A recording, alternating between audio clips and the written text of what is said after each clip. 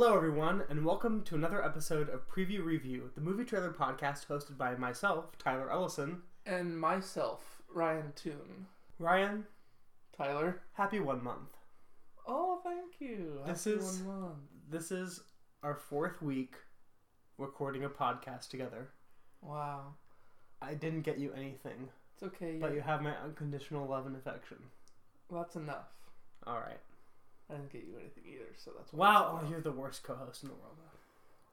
If this is your first time joining us, what we do on this podcast is each week, Ryan and I will talk about 4 movie trailers that we've seen either in theaters or on the internet recently, and we'll talk about what we think of them and what we think the trailers indicate about the movie itself. Week 4, 4 trailers. It's like we planned It's serendipitous. It just lines up. Number 4. We're not doing 5 trailers next week. No, it's going to stay at 4, and it has been 4 since the inception of this concept. This is the only time it'll line up. Until episode 444. Where we will do 444 trailers in Exactly. a single episode. But it's only going to be 4 minutes long. Before we get started with what we have today, I have some business to take care of. I'm reaching in my pocket, and Ryan appears confused. I don't know what's happening. Even though he reminded me earlier, when we started planning today's episode, that on last week's episode, I promised the listeners that I would provide my ranking of every song on the Frozen soundtrack. I thought this was just a gag. Nope, it's happening right now. I thought you were just going to do this on Twitter if you were actually going to do it. No, it's happening live and on the... Well, not live because this is going to get published in a couple days, but it's happening right now between you and me in this room. Pre-recorded. Alright, so this is my definitive ranking of the songs on the soundtrack of the 2013 Disney animated film Frozen. Now, on the last episode I mentioned that the best song, in my opinion, was the one with the vocal harmonizing that sounds all like Scandinavian. Yeah, I called it Frozen Heart, and you said it wasn't. But I think it is. It's not Frozen Heart, but it turns out that it's part of the film's score. It's not like a sung song part of the soundtrack. So, for that reason, it's not been included on this list. And I'm only listing the 9 feature songs that are included on the soundtrack that are sung by members of the cast. Last week you said you were doing a tier list.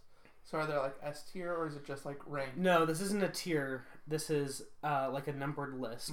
So there's 9, so it's 1 through 9. But I'm going to go starting with number 9 and work to my number 1 selection. Okay. Alright, so my number 9, aka the worst song in the movie Frozen, is Reindeers Are Better Than People. Boo. This song is 50 seconds long. Of pure joy. It's Jonathan Groff's only song in the film, and Jonathan Groff got his start as a Broadway singer. Why is he only singing this half, mediocre, not in tune song to the only character in the film that doesn't speak? It just doesn't work out for me. I'm sorry. It could have been a lot better, and I want more from it. And maybe if it... what this song screams to me is that there could have been a longer, more fleshed out version of this song that was included in the film, and it just didn't get there. And maybe so for it's that in reason... the Broadway version. For that reason, it's at the bottom of my list. Alright, number 8 is For the First Time in Forever. That's song a good song, too. Is not good. Okay, Fixer Upper is not better than any of these songs. It's the bottom. Oh, just you wait. It's not at the bottom. Slightly above For the First Time in Forever is For the First Time in Forever Reprise. The reprise is better than the original version. Which one has Hang In There, Joan? Because that's the better one. The first one. What? You're wrong, then. No. The reprise is better, or reprise, some say, because there's more character development in that song. Alright, next on the list is number 6, Do You Want to Build a Snowman? No, that's a good song. That song is bad. No, it's not. Why do you hate the first half of this movie? Because it's the worst half. This goes from a trippy and happy song, and then there's that depressing violin interlude, which doesn't even make sense if you listen to the soundtrack. It's a musical. You have to watch the music unfold. It's just not good. Anyways, number 5 on the list is Frozen Heart. The opening song, I do like that one still, where they're chopping up the ice. I like Frozen Heart. 5 is a good ranking, but A lot of those other songs were better. Alright, number 4 on the list is Let It Go. Let It Go, of course, I think is the crown jewel of this musical, except for I got tired of it, so it dropped to number 4. That's so far down just because of overflow. Number 3, finally, some justice. Fixer Upper by the Rock Trolls. Straight garbage. It's so fun. The clumpy way he walks, or the way he's kind of smelly. And I think it's a cute message of, like, this person doesn't look perfect on the outside, but they still have some enduring qualities. To me, that song says, hey, even though that guy looks ugly, you can still Queer Eye him and make him look Yes, good. and Queer Eye is one of the best shows on television, so I don't see what I like difficulty watching is. the Tan France videos on YouTube. I think Tan French should voice one of the Rock Trolls, and can we get all 5 of the Queer Eye, the Fab 5, to voice Rock Trolls in Frozen 2? No, It's because not I don't too like late. the Rock Trolls, and I like the Fab people. Okay, they're good characters, whatever. Name All right, one Rock Troll. number 2. You Love can't. There's is no an open names. door. Love is an open door is a great track. Santina Fontana is a great singer, and this is actually a song that showcases his ability, and nothing will ever beat the line of, we finish each other's sandwiches. That's what I was going to say. Our mental synchronization can have just one explanation. You and I were just meant to be. This is a pretty good song, but I wish there was a reprise. Once it was revealed he was a villain. The reprise would be better. And The finally, hypothetical reprise. the best song in summer, Olaf's masterpiece. Josh Gad, I think, is so fun and funny, and he plays the song perfectly, and I like that it's like, he's a good singer, but it's also kind of way over the top. It reminds me of like a Mary Poppins bit a little bit, because he's like transported to all these different like imaginary things as he's like fantasizing what he could do during the summertime. I really like it. It's good. I also really like In Summer. We can agree about that. But Would you have it as number 1? well, it's definitely above Fixer Upper. It might be number 2, but only after Reindeers Are Better Than People. Reindeers Are Better Than People is not a good song. So, anyways, like I said at the beginning, that is the definitive ranking of every song in Frozen, and you are just going to have to deal with it. And this is the baggage that comes with co-hosting a podcast with somebody for a full month. Well, you're wrong. Well, before we get into today's episode, I also have some business to take care of before we jump into the meat of today's episode. Last week, we talked about our box office predictions for the summer and said we're going to reveal the winner the first week of September, but we realized that's not fair to any movie released in the month of August because they have way less time versus the movies released in May. So, we will now be giving the announcement of who won our box office game in, late October, early November? Sure. It'll come when it comes and you'll all enjoy it. Yep. So, if you were on the edge of your seat waiting until September for the results, sorry. You can sit back. We got a bit of a delay here in our It's only fair. production. I do want to also mention before we get started that last episode we discussed what it took to get on our list of friends of the show. And the bar has been lowered drastically. Not necessarily, because what we said was to be a friend of the show, you have to be our friend and you have to do something for the show.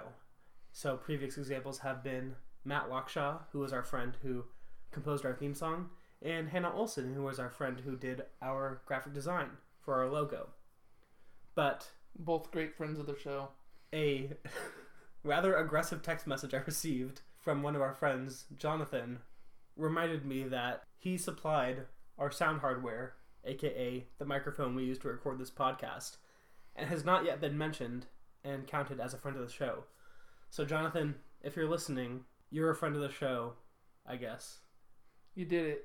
Now, anyone else listening, all it takes is an aggressive text to Tyler to become a friend of the show. I mean, to be fair, without the microphone, we wouldn't have a podcast. I mean, we could... We talked about having a podcast for so long, and the one thing that we kept coming back to was, like, we have to go online and buy a microphone. Yeah, but we were about to do that, and then a free one just came into our lap. Exactly, so it drastically lowered the startup cost for us to even produce this podcast. That is true. So thanks. I think it counts. Jonathan, congratulations. You're the 3rd friend of the show. Now this is a recurring segment because we've done 3 in consecutive episodes. So, hurry up. If somebody wants to be a friend of the show to be featured on our next episode, you have to do something for us this week. That's about as good as what the other 3 people have done. Yes. But honestly, I don't know what we need. I don't know what we need, but I know what we want. What do we want? I think what we want the most is for you to give us your thoughts on 2 movies that you've seen recently. I'm talking about Child's Play and Toy Story 4. I'm glad you clarified. We've discussed both trailers on this podcast, and you've seen both these movies. I have. So, what'd you think? So let's start talking about Child's Play since I saw that film first.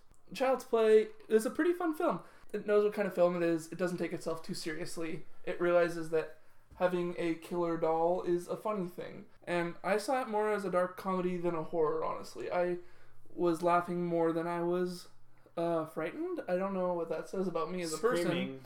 Well, frightened. Yeah, I don't. Cowering. Sure, these are all verbs that work. But yeah, Child's Play is fun. If you're a fan of this franchise or fun horror kind of goofy movies in general, go ahead and see it. Good time. Toy Story 4, on the other hand, is a whole nother experience. If you were worried, how can they possibly add to the perfect trilogy that is the Toy Story trilogy? Throw those fears out the window. This movie fits perfectly in with the story of Woody and the toys. This is really Woody's story going forward. And we talked about how the group of toys moved on after Andy left, but now how does that affect them going forward? And that's what this story is about. And I thought it was a great time. It really hit me in the heartstrings, and I loved it. Thanks for that review, Ryan. You're welcome. I have one question. I have one answer.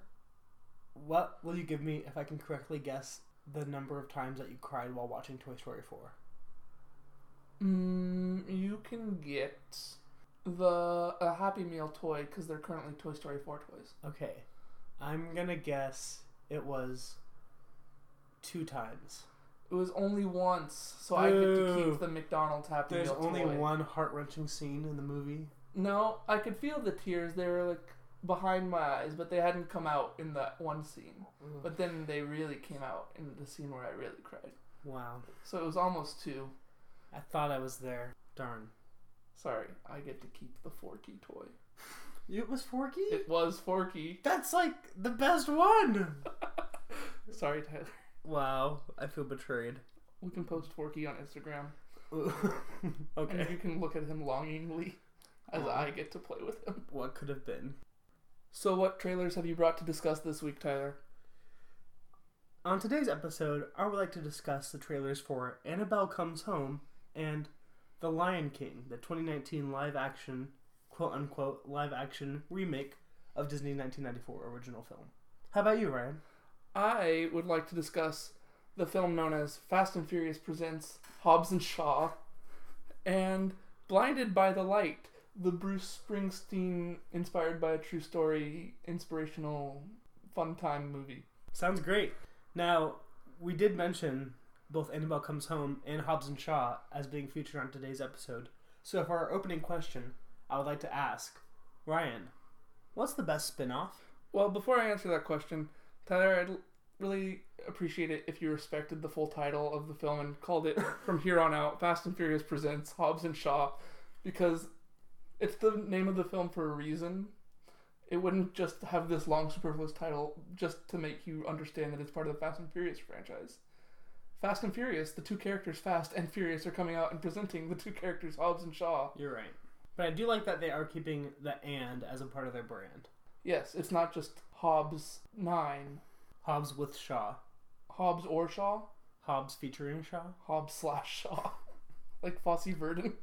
So obviously, both Hobbs and Shaw, or Fast and Furious Presents Hobbs and Shaw, Thank you. is a spin-off of the Fast and the Furious franchise, and Annabelle Comes Home as a spin-off of the Conjuring franchise, which started with The Conjuring and The Conjuring 2, and has also had spin-offs such as The Nun and The Curse of La Llorona. Correct.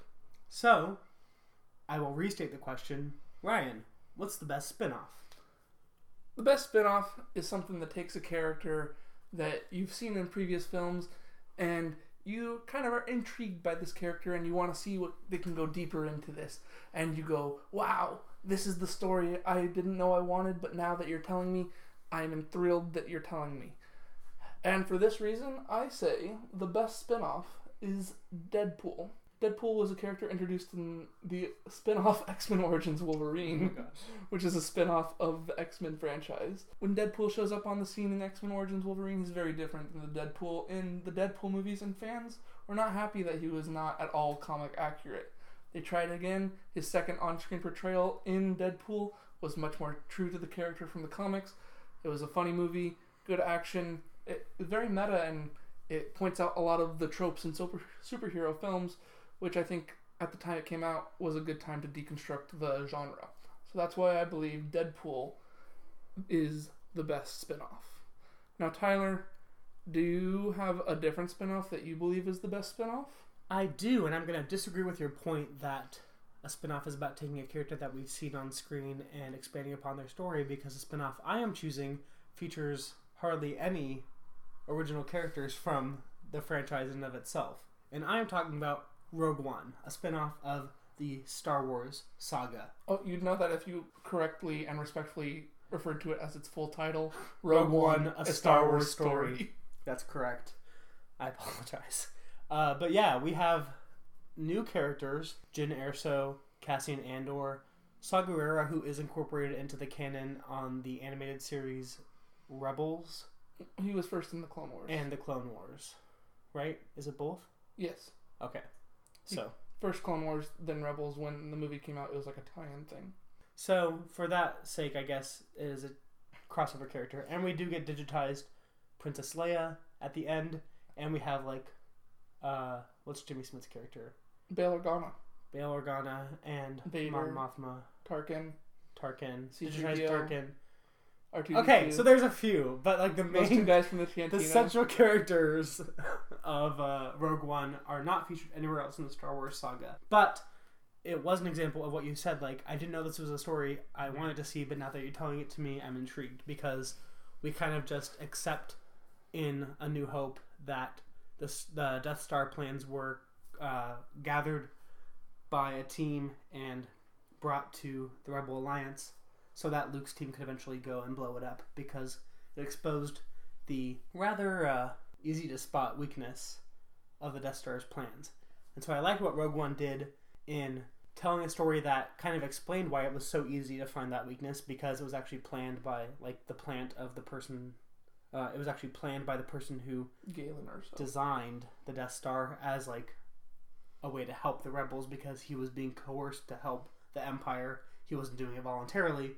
Thought that was really interesting, and I enjoyed the way that it told the story, but it kind of took like a darker perspective, a more maybe morally ambiguous, or a little bit more of a at least more gray. Yeah, less one-noted compared to the rest of the Star Wars saga. And so I really liked their depictions of the more militant Rebel Alliance factions, the more militant Stormtroopers and Empire armies, and kind of showcased why this tension was such a big deal within the galaxy, because when we see Luke enter it and his whole storyline in A New Hope, and even through the following movies, we don't really see how the Empire is affecting the world around Luke.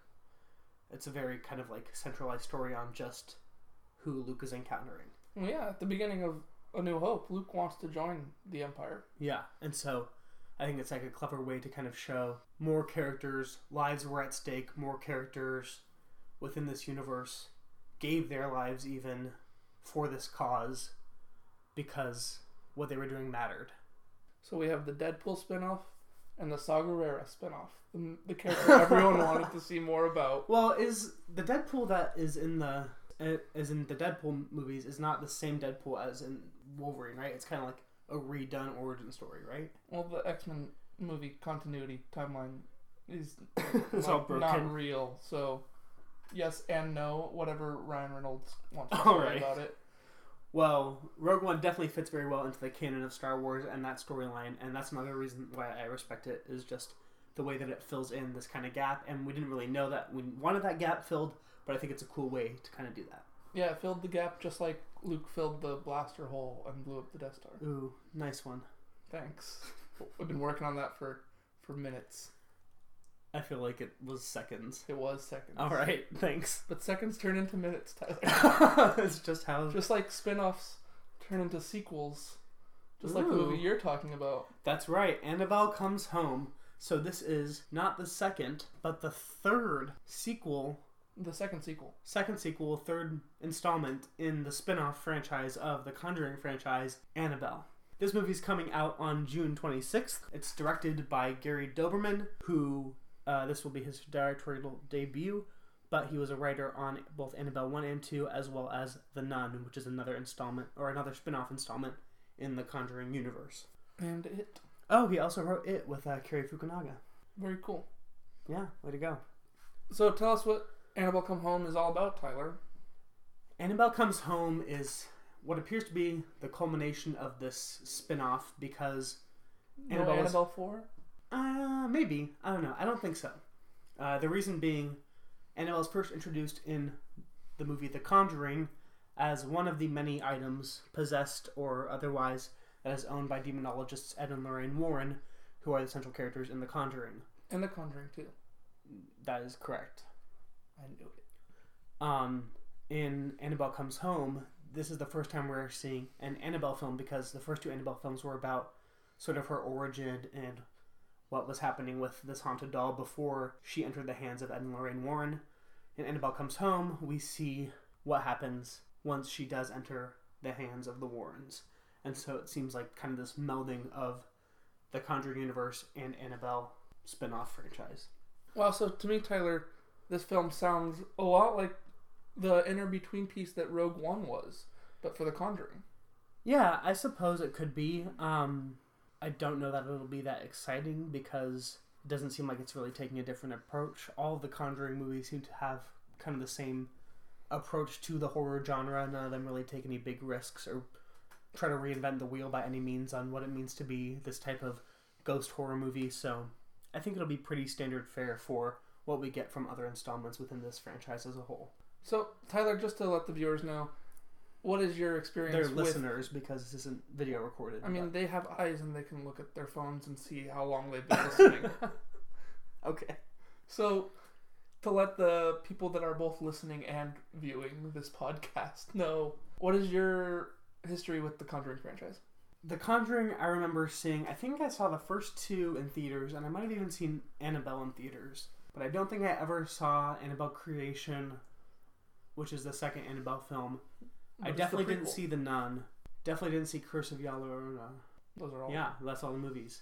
And I don't even think I remember The Conjuring or Annabelle very well at all. Well, I've seen the first Conjuring film. It's very good. I've seen The Nun. It's not very good. It's actually bad. And I've seen half of Annabelle Creation because I started watching it on demand and then I had to go somewhere, so I didn't get to finish it. Sorry, my real life takes priority over on-demand films. But I'm actually excited for this film because it does have the Warrens in this movie, Patrick Wilson and Vera Farmiga, coming back to reprise their roles and connect this film more, because something I felt like the spin-off movie The Nun was missing was a connection to the other films. Like, this felt like an origin story for The Nun, and maybe that's more just because I didn't see The Conjuring 2 where the Nun's character was introduced, but it kind of felt like a standalone story that quickly tied together with it at the end when it cut to archival footage of Vera Farmiga giving a lecture about the Nun or something. But this movie looks like they're part of the plot and that it can actually affect the future of the series, and you get a little backstory of both Annabelle and the Warrens. The premise of this movie appears to be that the Warrens receive Annabelle from wherever she comes from and take Annabelle back to their home. She gets locked in that room where they keep all their creepy stuff in the sealed glass case, and then they decide, what do two people that collect only haunted and cursed objects do? But leave their 10-year-old daughter home alone. And is this a spin-off to Home Alone, Tyler? Oh my gosh, because I love Home Alone. Home Alone is my favorite Christmas movie. But they leave their 10-year-old daughter home, not alone, with a babysitter, and say, see you later. But the babysitter's also like a 15-year-old. Yeah. And so what do the babysitter... there's actually 2 babysitters, I think, or the babysitter like invites a friend over or something like that. But there's basically 2 teenage girls and then a 10-year-old girl. And they're like, hey, I hear your family collects creepy stuff. Let's go look at it. And the girl's like, don't do that. And then the next scene, they're in the room. So I'm going to assume that they do it anyway. And Annabelle gets out. The alternate title of this film was Annabelle, Breaking Free. We're soaring and flying. Exactly. Yeah, and then the 3 girls have to combat the evil demons that are present, because not only is Annabelle released, but Annabelle's also like a beacon or a sign to the other demons Spookies. And ghouls that are in the room. Ghouls. To come forth and, I guess, get a soul. They assuming got a haunt. That's yeah, haunters got a haunt. Exactly. I guess that's the premise of this film. Something else that excites me about this film is that this is James Wan's first interaction with the Annabelle spin-off series. He's helping write this film, and he usually sticks only to the main series, The Conjuring and The Conjuring 2, which, well, The Conjuring was the best film out of the 2.5 that I've seen of the film series. So it gives some weight and gravitas to the prestige of this film. Yeah, and I think James Wan just cares about the portrayal of Ed and Lorraine Warren, because those are characters he didn't create. These are based on a true story. Ed and Lorraine Warren are real demonologists, like, that are still alive. Or at least Lorraine's still alive. I don't know about Ed. But I think James Wan cares about the way that they're portrayed in this film franchise, and that is part of his involvement in writing this movie, is to, like, allow those characters to interact in the storyline the way that he would see it, because that's, like I said, the blending of these two, of the spin-off back into the original sort of, like, saga. Honestly, I think this looks like a spooky fun time, and even though I'm not that well versed in the Conjuring universe, I might watch half of this on demand. I think I'm kind of over the same old of these Conjuring movies, especially because, I mean, I haven't seen La Llorona or The Nun, but The Nun's not good, don't do it.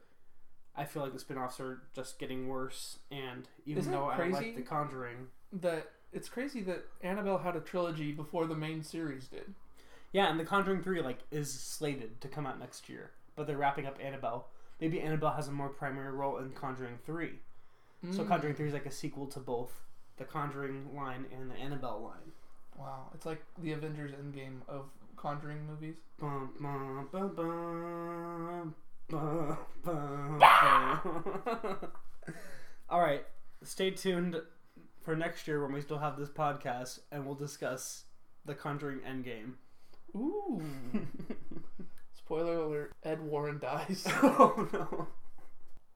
Alright, so let's move on and talk about The Lion King, the 2019 quote-unquote live-action remake of Disney's 1994 original film. This movie's coming out in just a few weeks, July 19th, and it's directed by Jon Favreau, who did Iron Man 1 and 2, Elf, Chef, and more recently, The Jungle Book. There's a lot of praise for the way that the digital reanimation of the movie made the animals look and feel very real on screen, and Jon Favreau is trying to bring that same interpretation to one of the most beloved Disney movies of all time, The Lion King. The cast for this movie is absolutely outstanding. Donald Glover as Simba, Beyonce Knowles Carter as Nala, Chiwetel Ejiofor as Scar, Seth Rogen and Billy Eichner as Timon and Pumbaa, John Oliver as Zazu, Alfre Woodard, John Connie, and James Earl Jones reprising his role as Mufasa. Absolutely stellar cast. And I happen to be very, very excited for this film. I think that a reimagining of The Lion King is an interesting concept. I don't know that people are begging to see this movie necessarily. The original seems to be still very well liked, but I think that most of the Disney movies from kind of this era are very beloved, and I think that this is the opportunity to update those beloved stories and bring them and usher them into a new generation with a new style of animation that is visually stunning, and I'm really excited to see this in theaters because I think both the cast and the new animation style will be very impressive and will bring a lot of new life to this story. Ryan, what are your thoughts? Well, I mean, I'll see it, but that's because I'm part of the problem. And this movie is just there to bank off the success of the 1994 original. It's just a new cast with new animation, which honestly, I think if you compare side by side, every time I'm going to choose the original animation over the new one, because it's hand-drawn animation and you're able to actually see the characters' emotions in their faces. They're allowed to emote and get cartoony with the big eyes, and I think that helps in a story like Lion King, which is so dramatic and yet has such endearing comedy with characters like Timon and Pumbaa. I think this is the most evident when you're looking at the end of the trailer, when it's that classic shot of Timon, Pumbaa, and Simba walking across and time is passing and they're just walking in a straight line like they're normal animals. But when that scene happens in the original film, they're swaying their head back and forth, big smiles, like you can see from a mile away what these characters are about. When you look at it in the new one, it's just there's some computer animated things walking across a bridge, and I don't know. I'm not excited. The voice cast is cool, but I feel like they could be used for something better. I mean, why not a new original story? Yeah, to me, I just feel like this is something that would be like the equivalent of like a Broadway revival of a really beloved musical. People have seen the story before, they love the story, but you bring in a new cast, you maybe update some elements of it to make it more modern, and you have a whole new show that people will fall in love with all over again. And that's just part of what it means, I think, for Disney to be doing remakes. It definitely is a way for them to make money, but I think also to kind of show the technological advances and the narrative advances that they can provide. I think that one cool thing that this movie could do is to incorporate some new elements to provide some more character development and narrative development into the movie. When The Lion King and other movies from this era of Disney were originally released, kids' movies usually tended to be a lot shorter, and so a lot of plot points were kind of rushed, and the plot of the film just moved at a lot quicker pace. I think now kids and families are used to a little bit longer films, and so in this iteration of The Lion King, we might get some more scenes that flesh out characters like Simba's mother and Nala and these other characters that were kind of sidelined in the original to kind of focus on the story of Simba and his relationship with his father. And that would be a really cool thing to see, is like this revitalized iteration that allows other characters that were a little bit sidelined in the original version to shine. And I think that that is also an example of why they have such a stellar voice cast, is because they want to have really authentic and ingenuitive and new voices and characters that are brought to screen. I'd agree with that, except for they're bringing back James Earl Jones, who's not new or innovative in any way. He's just going to do the same thing he did in the last one and get a paycheck. Yeah, well, James Earl Jones, I think Mufasa will follow a very similar storyline because, spoiler alert, I guess, he dies very early in the film. And then only a couple times does his voice play a key role in like reminding Simba some truths about the world and about himself. And I think Mufasa is one of the characters from the original film that doesn't really need to be expounded upon more, because everything we need to learn about Mufasa, we learn through Simba's realization of what his father has taught him. And so that's not necessarily one of the characters that I think could use some more expounding upon in this new version, but I'm thinking more of the other characters that I mentioned, like Timon, Pumbaa, Nala, and so on. You want expansion on Timon and Pumbaa? They had their whole spin-off movie, Lion King 1.5, and it has the original voice cast and it's 2D animated, so I'm sticking with that. Other than that, Sarabi, who is Simba's mother's name, who you didn't figure it out, so you're a fake fan, and Nala, they weren't as important to the story of The Lion King because it is Simba's story. And I think if you're going to go off and do these new things with these characters who aren't necessarily part of the main plot line, that's just adding fluff that can easily be cut. And I don't think a shorter runtime or a faster pace is a problem, and I don't think anyone's complained about the short runtime or the pace of the original film, so I don't see why that needs to be addressed today. Well, I think from the trailers, you seem to be not super excited about the movie, but I guess you're still going to go see it. I'm excited because I think the new animation looks really cool, and I think the voice cast seems awesome, so I'm excited to see what it actually brings to the story by actually going to see the film, and we'll just have to maybe revisit this and find out what your thoughts are after you actually see the full movie. Ooh, Ryan's review roundup, The Lion King, the most anticipated review roundup yet. You gotta wait till sometime in July. Alright, so we mentioned The Lion King has a very incredible voice cast, and on previous episodes of this podcast we've also mentioned how sometimes children's animated films have really insane and crazy casts like attached Sterling to them. K. Brown and Eugenio Derbez. Yeah, like in The Angry Birds 2. And Nicki Minaj also being in that same movie with both of those actors. So, I want to play a game with you, Ryan, if you'll allow it. And that is one where I will read to you the voice cast from a children's animated film from... The past? Yeah, within the last 2 decades or so. So within my lifetime. And you will have to guess what the movie is. Well, guess what, Tyler? I'm going to allow it. Because it sounds like a fun game. Alright. I'm going to reach for my notes over here. Good thing I'm bound and gagged. You don't have to be bound and gagged for this game. You did that voluntarily. Alright. Here's how this is going to work. Well, I'll read to you the voice cast. You'll have a chance to answer. If you don't know it, I'll read to you the year that the movie was released. And hopefully that might jog your memory as to some of the films that were released within that time period. I'm pretty good at movie years, so that might really help me out if I'm really stuck. Here we go. Let's play. Alright, there are 6 of these. Here's number 1. The cast, and these are all exclusively children's animated films. Okay. Just so you know. The cast for this film included Reese Witherspoon, Seth Rogen, Hugh Laurie, Kiefer Sutherland, Will Arnett, Rainn Wilson, Paul Rudd, and Stephen Colbert.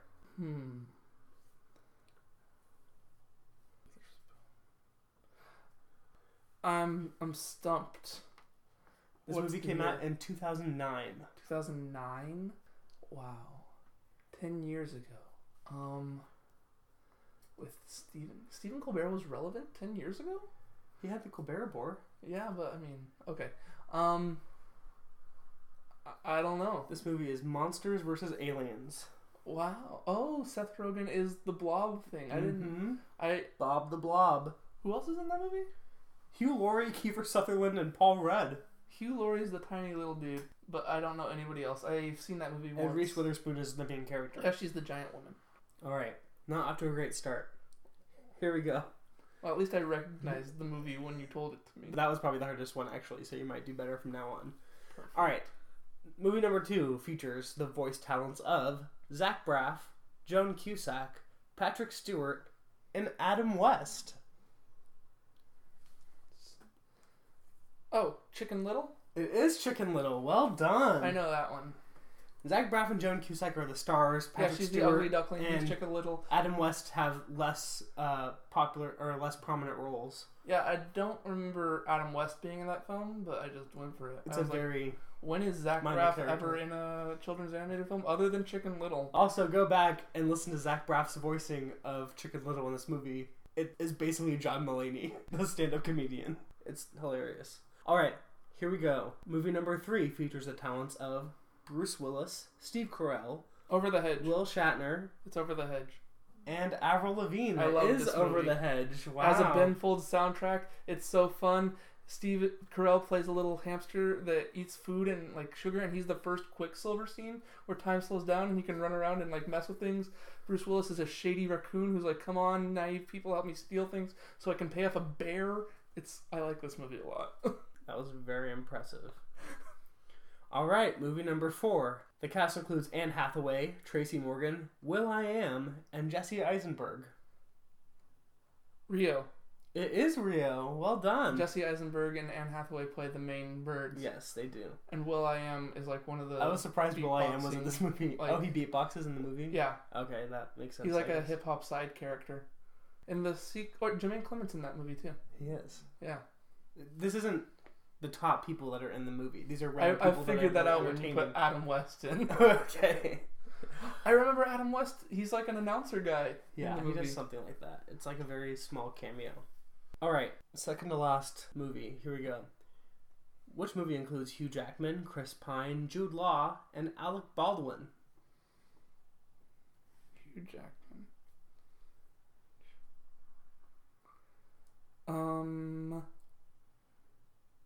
Can I get a year? 2012. Okay, so that rolls out a couple things. Only I was 7 years ago. Because I was thinking it might be Missing Link, because Hugh Jackman's in that one. Mm-hmm. But then that rolls that out because that came out this year. I was thinking Boss Baby because of Alec Baldwin. That rolls that out too. Can I hear the cast one more time? And it's 2012, right? Mm-hmm. Hugh Jackman, Chris Pine, Jude Law, Alec Baldwin. The League of White Men voice actors. basically, this movie was called Rise of the Guardians. Oh, I've not seen this movie, but Chris Pine plays Jack Frost. Chris Pine plays Jack Frost. Alec Baldwin plays Santa. Jude Law plays the Easter Bunny. The Easter Bunny's in this movie. Pine. No, Chris Pine's Jack Frost. Oh, Hugh Jackman plays the Easter Bunny then. I don't know who Jude Law is. Basically, this is the movie about all the like childhood fantasy characters belonging to this like they're the guardians and council they have to rise. that are guardians of childhood, I guess. Of the seasons. It was a terrible box office bomb. So people really like it. There's a lot of fan art for Jack Frost. Some of it's probably 18 plus. I mean, I don't dabble, but Alright, here's the final film selection for this game. Which animated movie features the voice talents of Zachary Levi, Kelly Clarkson, Tyler Perry, Chris Christopherson, and Oprah Winfrey? What? And yes, it is Chris Christopherson from the 1980s interpretation of A Star Is Born. I know who Chris Christopherson So think of it as like an older Bradley Cooper, and maybe you can guess it right. Zachary Levi. Oh wait, can you tell me a little bit more? Sorry, read the cast again. Zachary Levi, Kelly Clarkson, Tyler Perry, Chris Christopherson, and Oprah Winfrey. There's only one animated film I know that Kelly Clarkson's in, but I'm gonna ask for the year just to verify it. 2017. Okay, I was wrong because I thought it was gonna be Ugly Dolls. I was like, I don't think any of those other people are in Ugly Dolls because you didn't say Pitbull. Nope, and I definitely would have included Pitbull if that was the movie I was talking about. I don't know. This is the animated movie The Star. It was an animated children's Christmas film that came out a couple years ago. That did come out and it bombed. It was like in theater for like 2 weeks. Stephen Yeun is also in it. I didn't even know it had cast. And Joel Osteen is also included. It looks so cheap. I didn't know they spent all their money on the cast. And it's also a musical, so that explains why Kelly Clarkson's in there. And Zachary Levi can sing. Zachary Levi can sing, yeah, like Entangled. Mm-hmm. Chris Christopherson, maybe? I don't know. Yeah, well, Star Is Born. I'm saying I don't know if he actually sings the movie, but You think Tyler Perry sings? I don't know if he actually does. I mean, anyone can sing, just like anyone can cook. Thanks, Ratatouille. You didn't ask me about Ratatouille. Patton Oswalt, you would have gotten it right away. Well, he's also in The Secret Life of Pets too. Ooh, that's true. Thanks for playing, Ryan. Thanks. That was fun. Did I win? Yeah, you were better at that than I thought you would be. What was my final score? Let's see. Which ones did you get right? I got Over the Hedge for sure. I got Chicken Little. You got only 2 wrong. So, oh no, you got 3 wrong. I got 3 wrong. Yeah. So that's half. 50%. That's bad. That's an F. Do I win anything? You have to repeat this class. Well, we'll play this game again another time. Well, okay. Stay tuned. But instead of playing another game right now, I think I want to talk about the biggest names in action right now. Of course, I'm talking about Fast and Furious present Hobbs and Shaw. Wow. This film comes out on August 2nd, is directed by David Leitch. And is not a Calvin and Hobbes spin-off. I was surprised to find out. There's no tiger in this movie. No, but it is a Fast and Furious spin-off. There are fast things and people look furious. This film stars Dwayne Johnson, Jason Statham, Idris Elba, Vanessa Kirby, and Helen Mirren. This is the first spin-off of the long-running Fast and Furious franchise, and this film looks like it's pitting, I guess, frenemies is the best term for these two right now. It really is. Hobbs and Shaw. That's the alternate title. Hobbs and Shaw. It should have just been called Frenemies. Fast and Furious present frenemies? Fast and Furious Frenemies. Oh. Triple F. Ooh, like Triple D. So these two, Hobbs and Shaw, are teaming up to defeat Idris Elba, who is a very obvious villain. He's Black Superman. Yeah, he's Black Superman, as he says in the film. In the trailer. We haven't seen the film yet. Yeah, it could just be an alternate cut. Yeah. But if he doesn't say it in the film, I think a lot of people will be sad. Because that and was a they'll good be like, line. Who is this guy? Yeah, who is Black Superman? What does he do? Like, I'm confused. If Idris Elba isn't Black Superman, who is? Chiwetel Ejiofor? I don't think so. Yeah, right. It's definitely Idris Elba. Yeah.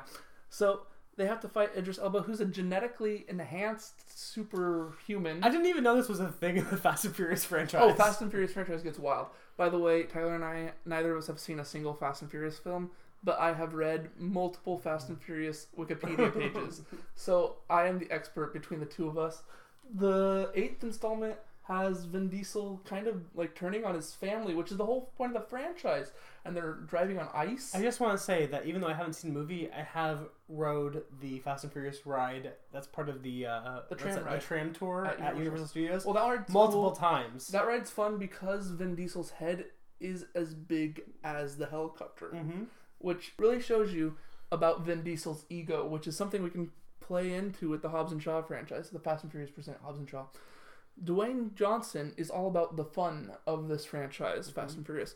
But Vin Diesel, from what I've heard, believes this is his vehicle to stardom, to Oscar glory. He once said one of these films is going to be nominated for Best Picture. I think it was Fate of the Furious, the most recent one.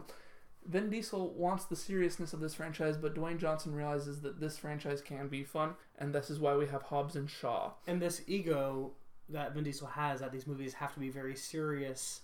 Oh, it's caused and big can't be beef. fun. Caused beef. That might have led to the development of this movie, because I believe Dwayne Johnson now will not star in a Fast and Furious movie that includes Vin Diesel. Well, reports have said that even working on Fate of the Furious, they wouldn't be on set at the same time. So I think that Hobbs and Shaw is kind of the perfect vehicle to show Dwayne Johnson's, I guess, interpretation of what the Fast and Furious franchise could be. And you know what? I'm here for it, because I think Dwayne Johnson is super fun. I prefer him to Vin Diesel. Sorry if you're listening, Vin Diesel. I've chosen a side. And he's going to make an Instagram story about you now. That's what he does for all his That haters. is what Vin Diesel does. I don't follow him, but I know that this is the truth. It is the truth. I've learned about this on Fast and Furious Wikipedia pages. So, this trailer looks super fun. It looks like a fun time. It has a fun song behind it. Why don't we be friends? Or why can't we be friends? It has funny jokes, and there's a good chemistry between Jason Statham and The Rock. And I just believe that this franchise is everything dumb fun you think of when you think of Fast and Furious, without any of the heady, bogging you down, like, plot. Melodramatic dialogue. Yeah, exactly. That Vin Diesel thinks is so important. And this trailer ends, and they are, like, chained to a helicopter that has like 3 cars going off the side of a cliff. I mean, what more could you ask for out of Fast and Furious presents Hobbs and Shaw, Tyler? Yeah, I think it'll have some really cool action sequences. I have seen like some videos and stuff online of the stunts that they do for the Fast and Furious franchise. I assume they'll do a similar approach with Hobbs and Shaw, or Fast and Furious presents Hobbs and Shaw. Thank you. And that means they do a lot of practical stunts with real cars and stuff like that. One popular video that I saw online before either Fast and Furious 7 or 8 came out was of this real shot they did of a car just going over the edge of a parking garage and just falling stories and stories down to smash on the floor of the ground outside. And the people in the office building across from where they were shooting this apparently were not briefed that this was a thing that was going to be happening, which made for a lot of hilarious internet reactions. So I think that will be a highlight of the film, is the stunts that they do. The comedy that you mentioned, also the dynamic between Jason Statham and Dwayne Johnson appears to be really great on screen, so I'm excited for that interplay. The only thing that I'm not super happy about, and this is more of a fault in the trailer itself rather than the movie, is we see in the most recent trailer to be released for this film, one of the plot elements is that they have to return back to the village where Hobbs is from. It appears to be a village of some sort of Samoan heritage, and they visit his mom and his brothers, and it's all about family, Tyler. Yeah, they have to go back to their family, and basically one of the plot points that is revealed in the trailer is that the mother has sold all of the guns that Hobbs keeps at that house, and they only have like ancient, or not ancient, but like it's like more traditional tribal weapons, and they decide to use those against the villain Idris Elba and his team when they're confronted in this place. And I was just thinking to myself when I saw that trailer, like, oh, that's a really cool plot element, and that's one that I kind of wish was saved for the actual film, because I think it'd be really cool when you think of this, oh, this franchise is all about guns and cars and stuff like that, and then all of a sudden they have to have this fight where they don't use any guns. And I think it's a really clever kind of twist, and does deliver a little bit of a more like heartfelt message about like family and roots and stuff like that, not in the melodramatic way that Vin Diesel tries to incorporate it into the franchise previously, but in just kind of this sentimental way where now it's like we don't have to use like the advanced tech, we can like go back to what we know how to do. And you see like Dwayne Johnson and all his characters of his brothers and cousins or whatever they might be, his family, gearing up to fight with these traditional weapons, and it looks really, really cool. And I thought it would have been a really cool thing to have as a surprise to the viewers and kind of subvert those expectations of it's going to be a big shootout and stuff like that. That would have been a cool reveal, but For me, as someone who is not a fan of the Fast and Furious franchise, is a fan of the Fast and Furious Wikipedia pages, I believe that the more fun crap you can throw on this trailer to sell me on this movie, the better, because one thing I do not care about in this film is plot points. So, if you're showing me that there's going to be some cool fun action with clubs versus guns, that's another point in the win bag for me. That's true. And I think that is the approach that the production company is taking when they cut together this trailer and saying, let's not worry about giving away the plot. Let's just show what makes this movie fun and different from the franchise that it's spinning off of, which I think that traditional weapons piece is a big part of. So based on the trailer, Ryan, I take that you're pretty excited to see this movie? I mean, I might not see it because I haven't seen any of the other films in the franchise, and that might hold me back. The perfectionist in me might say, hey, or the completionist might say, hey, you gotta watch those 8 other films first, and that sounds daunting, but then I really like watching the trailer. So I say we keep a hold of our record and we never watch a Fast and Furious core saga franchise, but we have to start now and see every single spin-off movie that gets made. Well, I have to support Dwayne Johnson because I'm on his side of the beef. That's true. So you might be right, Tyler. If this movie makes more than Furious 7, which is currently the highest grossing Fast and Furious movie, we did our job. We'll know who wins. Vin Diesel will never make another Instagram story again. No, he's gonna only make Instagram stories. He's just Instagram stories and Groot now. Alright, Ryan, let's move on to our last trailer of the episode. Already? This last movie I'm talking about is Blinded by the Light. Inspired by a true story about a young Pakistani boy who discovers the music of Bruce Springsteen and connects with it and changes his lifestyle a little bit to reflect that of Bruce Springsteen. He starts wearing clothes that are synonymous with Bruce Springsteen's look, and eventually he travels to the United States to visit the homeland of the boss, as stated so eloquently by the TSA agent at the end of the trailer. This is a film directed by Gurinder Chadha. How would you pronounce Gurinder? Well, if one of us said it correctly, we respect your name. And if the other one said it incorrectly, we apologize and we still respect your name. The cast includes Vivek Kalra, Haley Atwell, Rob Brydon, Kuvinder Gahir, Nell Williams, and Dean Charles Chapman. And to the average listener like myself, I don't recognize many of those names, and that's because they are the Pakistani actors that are coming to play this story, and I, for one, am excited that they got people of Pakistani heritage to play these characters and have given them a place in a major Hollywood film. But this movie looks like a story of a young man discovering a new thing that he's enjoying in music. He's connecting with it, he's feeling it in his soul, but his family says that's not the kind of music that we should be listening to because this man doesn't speak for us, because he's obviously a white man speaking to his white audience. But the main character fights back and says, no, he speaks to me and my struggles as well. So I'm really interested to see this movie and see how this dynamic between the main character and his family plays out, and see how the whole world and all its problems can be solved by the music of Bruce Springsteen.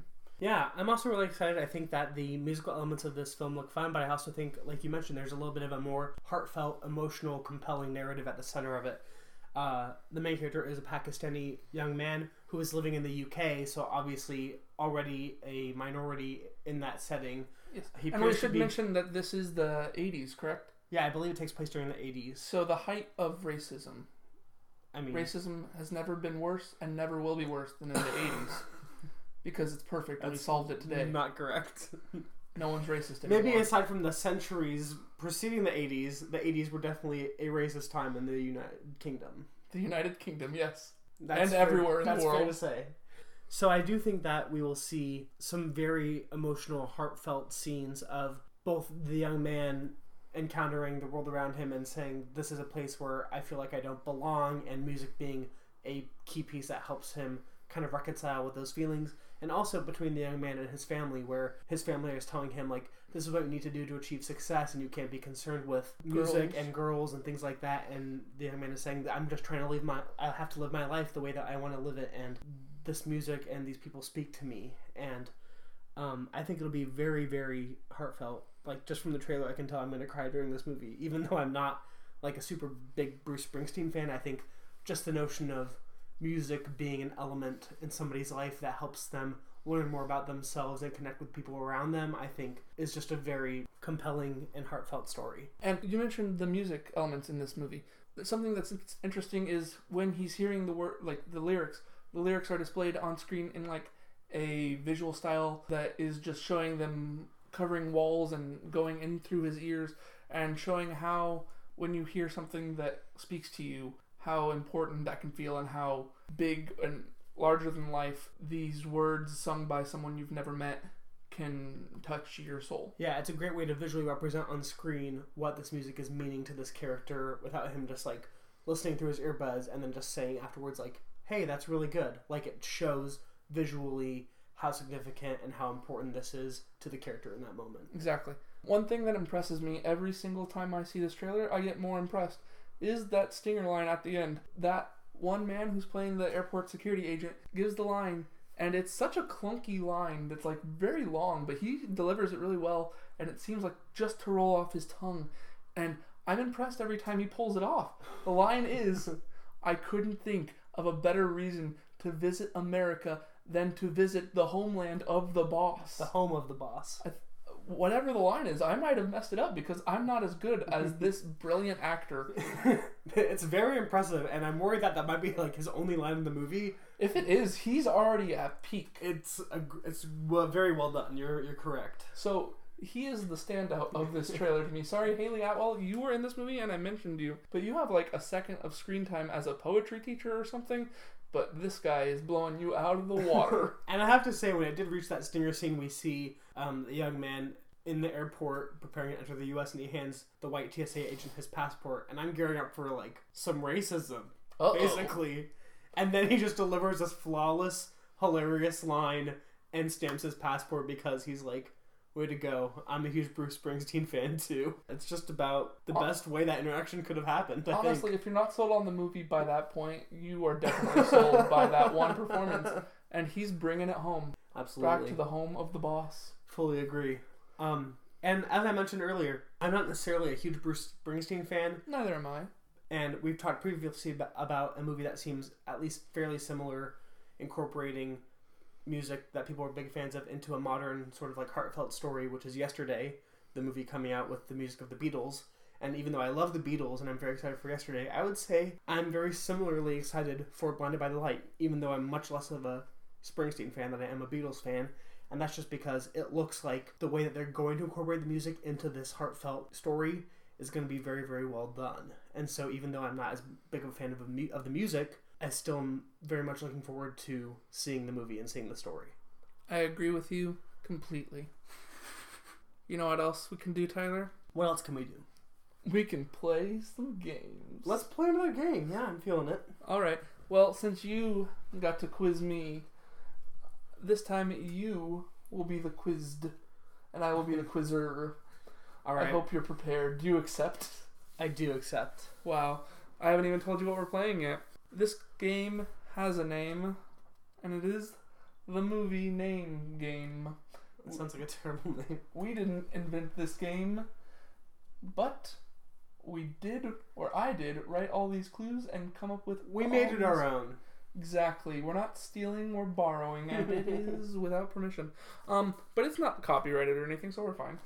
So basically the premise of this game is I'm going to give you a synopsis of a film, but it will be two films mushed together into one 1 to 3 sentence synopsis. Okay. The first film will be a 2019 release, such as Captain Marvel. One that has already come out this year, or one that is coming out this year? Let me check. They have all come out this year. Okay, so they're all already been released this year. Yes, within the last 6 months and 21 days. Wow. And the second film can be any film from the history of time. Oh no. But I've seen every film, I think. No, I haven't, but you might have seen them that I haven't seen. No. If you're not following at home, I'm sorry. But here's an example that might help you out. So here's a freebie example that you helped me write, so you know the answer to, Tyler. Following childhood trauma at the hands of his psychotic father, a psychic man returns to the Overlook Hotel to rescue a comatose princess after her unfortunate encounter with a spinning wheel. So this is, of course, referencing the upcoming 2019 release movie Doctor Sleep, which is a sequel to Stanley Kubrick's The Shining, and the Disney movie Sleeping Beauty.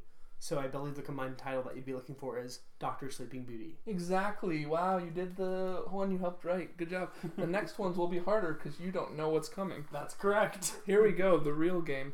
Just like your game, there are 6. Wow. It's like we planned this. Mm-hmm. Alright, here's the first clue. In modern-day England, a schoolboy retrieves a legendary weapon, makes friends with a magician, and embarks on an expedition to a mysterious island and encounters a giant primate. Alright. This is referencing the release earlier this year starring Andy Serkis' son. Yes, Serkis Jr. and Patrick Stewart, which is the kid who would be king, and also, I guess, one of the iterations of the movie King Kong. So I believe you're looking for the kid who would be King Kong. Correct. Wow, I love that, and I want that to be a real movie. It's just like a little boy who grows up to be King Kong. Yes. Alright, here's the next one. A young woman whose family is in the process of being deported meets a young man who attempts to make the woman fall in love with him in 24 hours while dealing with the Trade Federation blockade and an old threat that has recently resurfaced. You're referring to the film that you and I both haven't seen that came out this year, which is The Sun Is Also a Star, and Star Wars. Sorry, the full title of the Star Wars film, please. The Trade Federation blockade is the key. Star Wars The Phantom Menace? I was looking for The Sun Is Also a Star Wars Episode 1, The Phantom Menace. Oh, okay. Alright, you're good at this, and it's because I'm such a good clue writer. It is, well done. Wow, I should be getting a prize for this game, honestly. Our next film. Unwitting teenagers ask a woman to buy alcohol for them, but little did they know that they were in for more than they bargained for. It is revealed that this woman knew the teenager's parents while in high school and is on a musical quest to discover which leading man is her true father. I love this. You're talking about Octavia Spencer's, I guess, horror movie Ma, and the film interpretation of the Broadway jukebox musical with the music of ABBA, Mamma Mia, which I guess would just be Mamma Mia. Yes, the movie is Mamma Mia. That one was fun. Alright, here's the 4th clue. After defeat at the hands of a galactic titan, our heroes must team up on an adventure that they once thought was just fun and games, but now they know better. That the men who broke into their home were not actors, but they were actual members of organized crime. I believe you are combining the recent iteration of the Marvel Cinematic Universe with a recent Jason Bateman comedy. Yes. And this would be Avengers Endgame Night? Yes, Avengers Endgame Night. Clue 5. In this supernatural romp, our hero uses his giant red fist to fight both the underlings of Satan and the trials of growing up in the early 2000s. Oh, okay. I think I know what this one is. Is it Hellboyhood? It is Hellboyhood. Alright, last clue. Oh, one more. Okay, I thought I was miscounting. Okay, let's go. After surprisingly being hired at her dream job as a writer on a nightly comedy show, a woman must fend off the temptations to fall asleep to stay away from the supernatural burn victim. Okay, this is the Mindy Kaling comedy with Emma Thompson, Late Night, and the horror movie that kicked off the Freddy Krueger franchise, yes. A Nightmare on Elm Street. Yes. So this would be Late Nightmare on Elm Street? Yes, Late Nightmare on Elm Street. Congratulations, Tyler. 6 out of 6.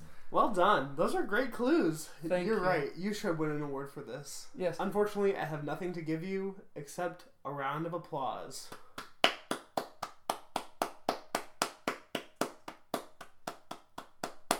Well done. Thank you. And since you won, I would like to also give you a round of applause.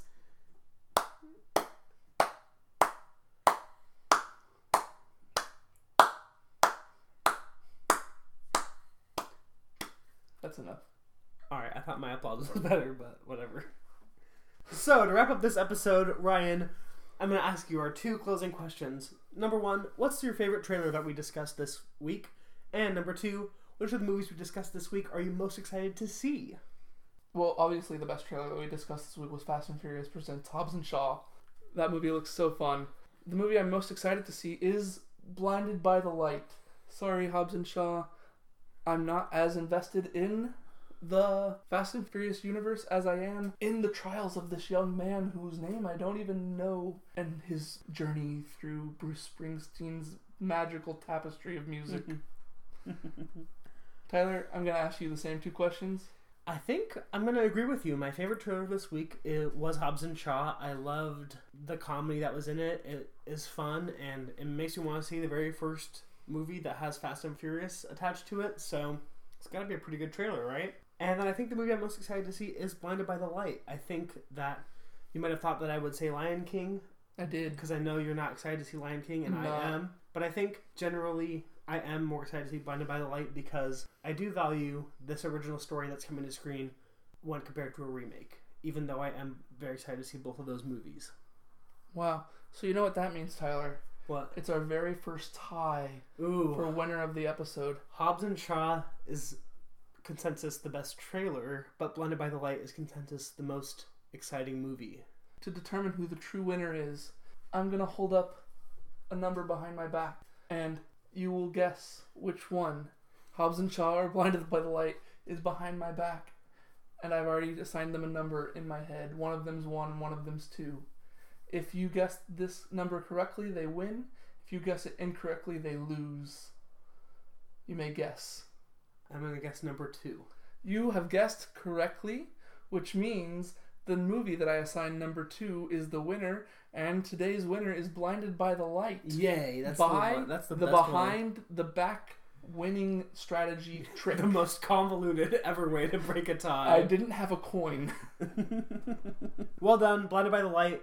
It looks very exciting if you haven't already seen the trailer for this movie or heard of it, because I do feel like it is one that is rather under the radar. Yeah, your mom didn't know about it. Do go look up the trailer, check It's it out. on YouTube. It's coming to theaters in August, and On the 14th of August, 2019. we're both very excited for it.